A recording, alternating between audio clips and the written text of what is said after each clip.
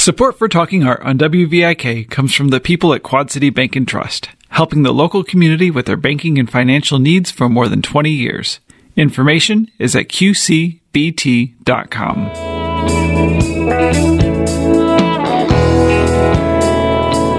This is Carolyn Martin, and I'm talking art today with Erica Holschuh, the Assistant Director of the German American Heritage Center, about their current exhibit, Who, What, Where?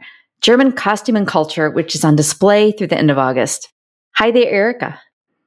Hi there, Carolyn. Thank you so much for having me. Now, your title is clever. Where is spelled W-E-A-R, as this exhibit is all about German ethnic clothing and costume. But one of the first things a visitor is introduced to in your exhibit is the German word Tracht.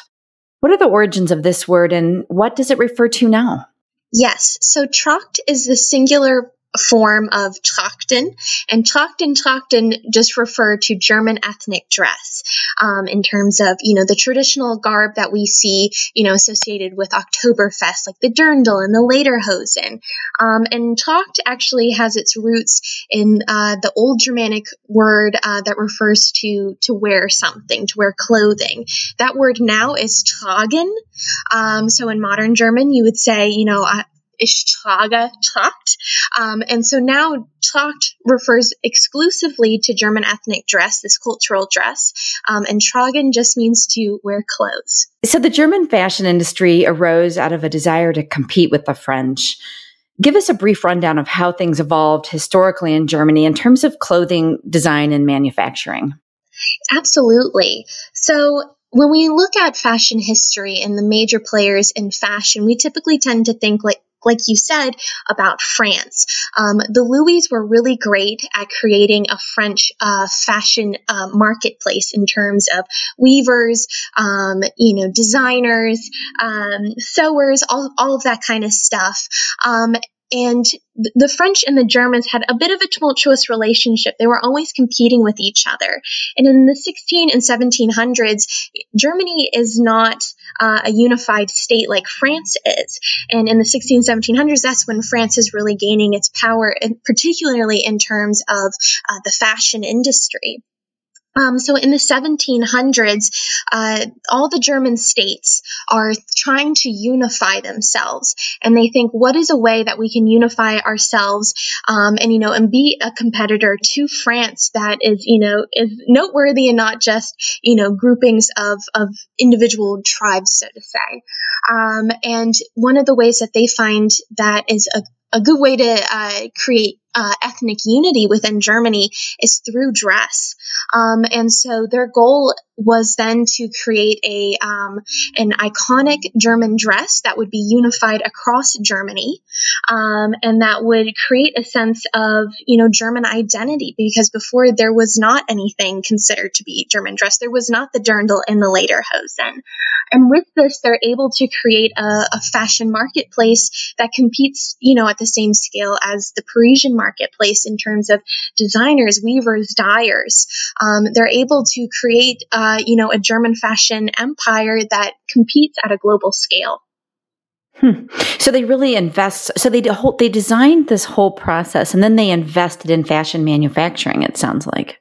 Absolutely. And the investing in fashion manufacturing is really the way that they're able to promote the wearing of these garments, because otherwise, how are you going to get these garments? They're specialty garments, they're ethnic garments, they're not found in our typical fashion system because they're not trendy. They're specifically for an ethnic group. So in order to provide that and to kind of create this German identity, they invested in their own infrastructure as a way of, creating this whole system to support German identity through dress. Mm-hmm. So give us a few examples of what would be considered classic German ethnic dress, and then also the types of historic clothing that you have on display currently in your exhibit. Absolutely. So German ethnic dress can be kind of split into two little categories in terms of gender. We have garments that are typically worn by women, and that's usually the dirndl. And then we have garments worn by men, and that's usually what we think of as lederhosen. And they have their roots historically in historic dress that today, might seem a little odd to us, but back in the day, it was actually just peasant dress. And so particularly we can see this really in the dirndl. The dirndl is a woman's out ensemble that's created out of three pieces: a bodice, a skirt, and an apron, and sometimes an underchemise or an underblouse. And these really mimic the typical peasant garb of the 17 and 1800s, in that the bodice is incredibly tight fitting, and that was standard. If we look at pictures of Marie Antoinette, people in the 1800s, they're wearing stays or corsets, which are incredibly tight undergarments on the top half that not only provide support, but they provide shape to the garment. And then, when we think of ensembles with women from the 1800s, the 1700s, we think of really big skirts. So we see those big full skirts. And then, of course, it wouldn't be peasant garb without an apron, because that's practical in terms of protecting your garb. Mm-hmm. Right, because they weren't able to wash their clothes very often, and they didn't have very many clothes, correct? So the apron really protected the most important portion of what they were wearing, which was the skirt beneath. Absolutely. And particularly for the peasant class, which is what the German garb is based off of, it was really important to protect their textiles, because textiles are, especially during, that time frame, they're incredibly laborious to produce. And so then that means that they're incredibly expensive to acquire. And if you don't have a ton of money, washing is just not an option, because you might be naked, on wash day. And a lot of the fabrics, the dyes are just not color safe. So the more you wash them, the more that they're going to wear through. The color won't stay. The fabric might start to fall apart. So it was really important for the peasant class to protect their garments with things like aprons, so that they didn't soil them too much, so that they could get more life out of them before eventually they would turn to rags. Mm-hmm. So that makes the male clothing counterpart, the lederhosen, more practical, really, since they're made of leather. Absolutely. The leather in particular is a really interesting choice in terms of garment wear, because most garments that we see of that time period, they're made out of wool, out of silk, out of cotton, those kinds of things that we normally associate with, just everyday fashion. But the lederhosen are just leather pants, they're leather shorts, and the leather is incredibly practical for, the peasant working man who, is getting a little rough and dirty outside in the German countryside. Leather is incredibly tough, incredibly durable, and over time with the sweat and the oil and the friction from your body, it will mold to your exact body shape. And so we have some examples of lederhosen that look like they have, never been worn or in pristine condition. And it's just because leather is such a durable material to work with. Mm-hmm. Well, your exhibit is all in a single room, but it has a really big impact. There's so much different attire there, and you have a lot of printed material to read. Where did you curate this from? Where did you get the various clothing artifacts? So most of our artifacts actually came from our own collection at the museum. We have a wonderful archive that is just chock full of German ethnic dress, and some of which, I was going through and I was like, oh my gosh, this hasn't been documented yet. You wouldn't have known from our documentation that this even existed. And so we were really lucky in that standpoint to have that.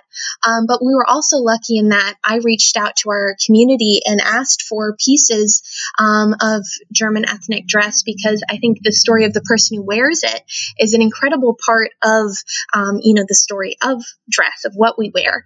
And we were really lucky that one family in particular, the Hustedis of Davenport, they had lived in Germany for a very long time, and they had all of their German ethnic dress saved and just ready to go. And so I think that adds a wonderful, a nuance to the story here, in that you're not just seeing clothes that were once worn, you're also getting the stories of this family through some of the garments. Yeah, and there's a photograph that's really great of two members of that family wearing their clothing, which gives it very much a personal touch. We keep referring to this as kind of peasant type clothing, but I know the origins came from that, but people from all walks of life ultimately ended up wearing this. And one of the interesting parts of your exhibit talks about how this style of ethnic dress ultimately became used as a form of propaganda. How did that happen? How did that evolve? Yeah, so this goes all the way back to kind of the invention of German ethnic dress.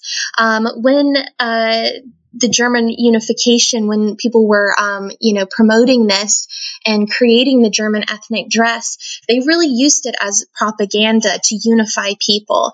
And their ideology was that the German pastoral life was the life that they really wanted to promote and use as propaganda as, this is what makes Germany great. This is what makes a unified Germany. This is what makes the German identity. And so they took the clothing that was specific to the peasants in rural Germany and used that as a way of propaganda and a way of promoting German identity.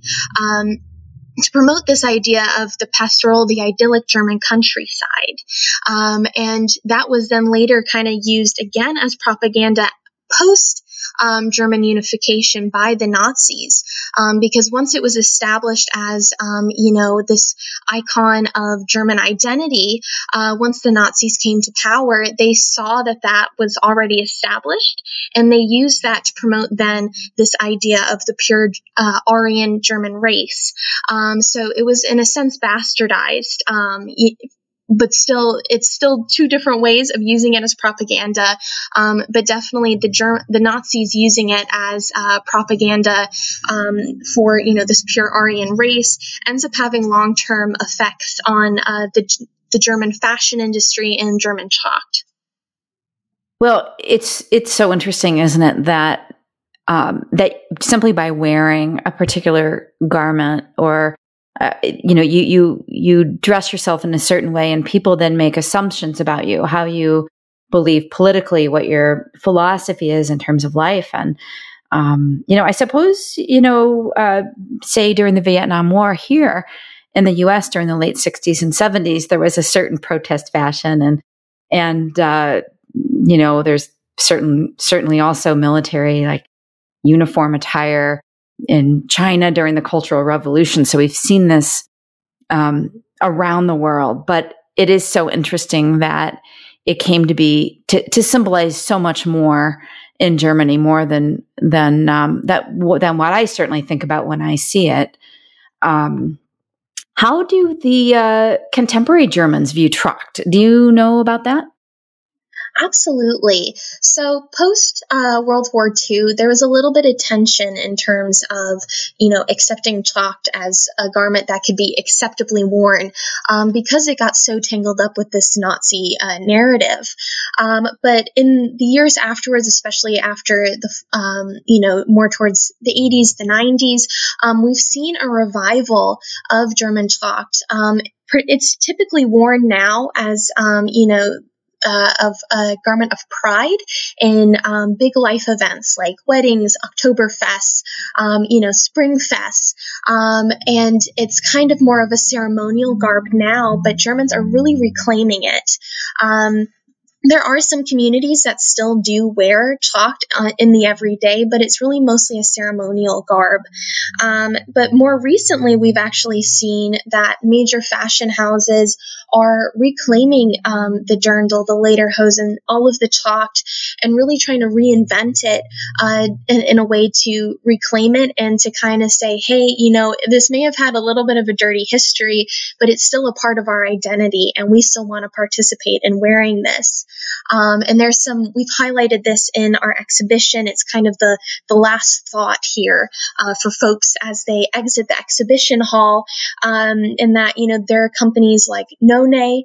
And Nonne is a German atelier that produces only dirndls, so only the women's wear, and they use African batik cloth in all of their dirndls, which I think is just, such a stark contrast to this, narrative of the Nazis, especially because it really then includes that, Germany is now a diverse place. It's not a place of, white supremacy and racism.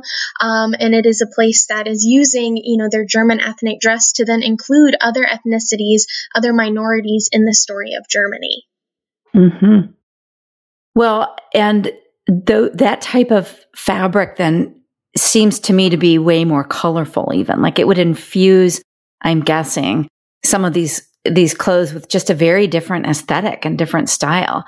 And that's quite funny. That's kind of very tongue in cheek to bring in and intentionally assimilate other cultures into what otherwise has been a very specific, a garment that's been meant for a specific ethnic group. So it's quite fun to see it broaden in a way.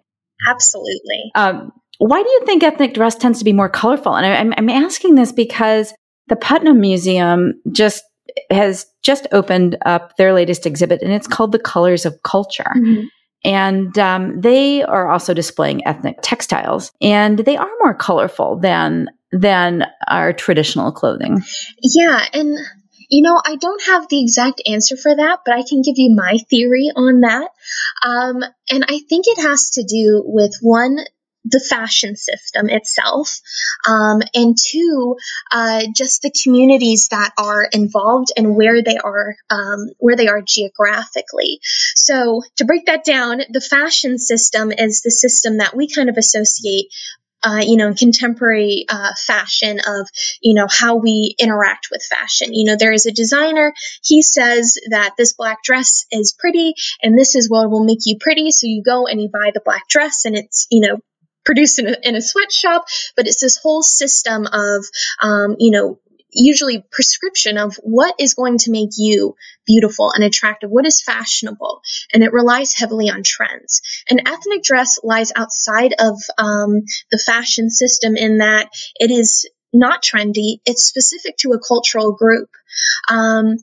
And with that, the cultural group uses the dress as a way to explore who they are as a person, as a tribe of people, as a greater community, as a country. And so with that, there's a bit more flexibility in that you're not, participating with the trends. So you don't have to say, well, black is slimming, you can wear fun colors. And so with that, you get to choose the colors that represent your culture specifically. And so, we see that a lot in cultures in South America. They wear these very bright colors that are very representational of the nature around them, of the fauna and the plant life and everything around them. And we see that in German ethnic dress as well. The color palette is colorful, but there are very specific colors that are very intentionally chosen. And they're chosen again to reflect the German pastoral life. There's a big influence of the color green and the color pink, and it's taking cues from the German countryside, which is very lush, full of green trees and lots of little flowers. And so by taking these kinds of cues, you're able to play with these kinds of colors to represent, who you are as a community. Mm-hmm. Yes, there's really a lot of symbolism in it then, isn't there? Now, you've studied fashion. You have a master's degree in textiles, fashion merchandising, and design from the University of Rhode Island. What sparked that interest for you? Well, it was actually in my last semester of undergraduate studies. My undergraduate studies were in linguistics, and I had always loved culture. And I was told that in order to graduate, I had to take, a random gen ed course. And I just so happened to take a course on fashion culture. And I'm sitting in this class. It was like the first week of the last semester of undergraduate. And I was like, oh my gosh, I messed up. I shouldn't have taken linguistics. I did the wrong thing. This is what I want to study. And it was just so enlightening to see, because typically when we think about fashion, we think about, frivolity and consumerism and materialism. But once you push that aside, you see that fashion is just full of culture. It's full of politics.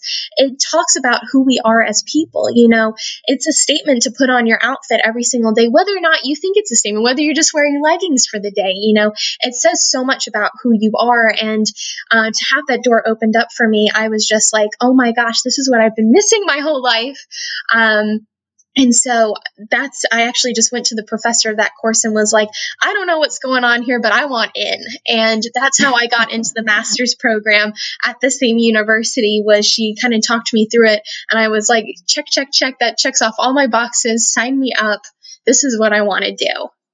Yeah. Well, it's certainly a perfect, connection for you being here now with the German American Heritage Center, with your background in German and linguistics, and then your master's in textiles and fashion merchandising. And this exhibit certainly was almost designed for you. And you have so many other events associated with this too. You have several lectures. One on Sunday, May 30th by Hannah Hogue, entitled "The Dirndl: Reclaiming German Dress." What can you tell us about the speaker? So Hannah Hogue is a local college student. She's studying at Illinois State University, and she is of German heritage. I believe also of Austrian heritage as well, which they tend to get looped together, but there is a distinction. And as a part of one of her costuming classes, she was given the opportunity to do a historical study on the dirndl and use historical fashion plates, patterns to create her own dirndl. And so it's a project not in just recreating a historical dirndl, but she's recreating it by analyzing, the history of German ethnic dress and her personal experiences being a German and Austrian American. And she's creating her own version of the dirndl. And she's finishing up that right now, and that will actually be on display soon as a part of the exhibition. And so her talk on the 30th will be about her research, her artistic process, and everything that came out of it. So I'm very excited to see the final product and to hear all about her artistic process. So you'll be able to see her dirndl that she's made in person, but the lecture is virtual. Is that Yes, the correct? lecture is virtual. We're doing all of our programming and lectures virtual right now, but the museum is open to the public. We're still following masking and social distancing policies. They're sanitizing everything. So you can come in person and see the exhibition and see her dirndl, but you can stay from the safety of your home and watch all of our programs live. All right. Well, Erica Holschuh, it was a pleasure talking with you. Thank you so much. Absolutely. Thank you so much for having me. It's been a pleasure. Check out the current exhibition, Who, What, Where? German Costume and Culture, up through August 22nd at the German American Heritage Center in downtown Davenport. Admission is $5 for adults, $3 for children, and free for members. More information can be obtained at gahc.org. This has been Carolyn Martin, talking art in the Quad Cities for WVIK. Our theme music is provided by a Quad City legend, the late Ellis Kell.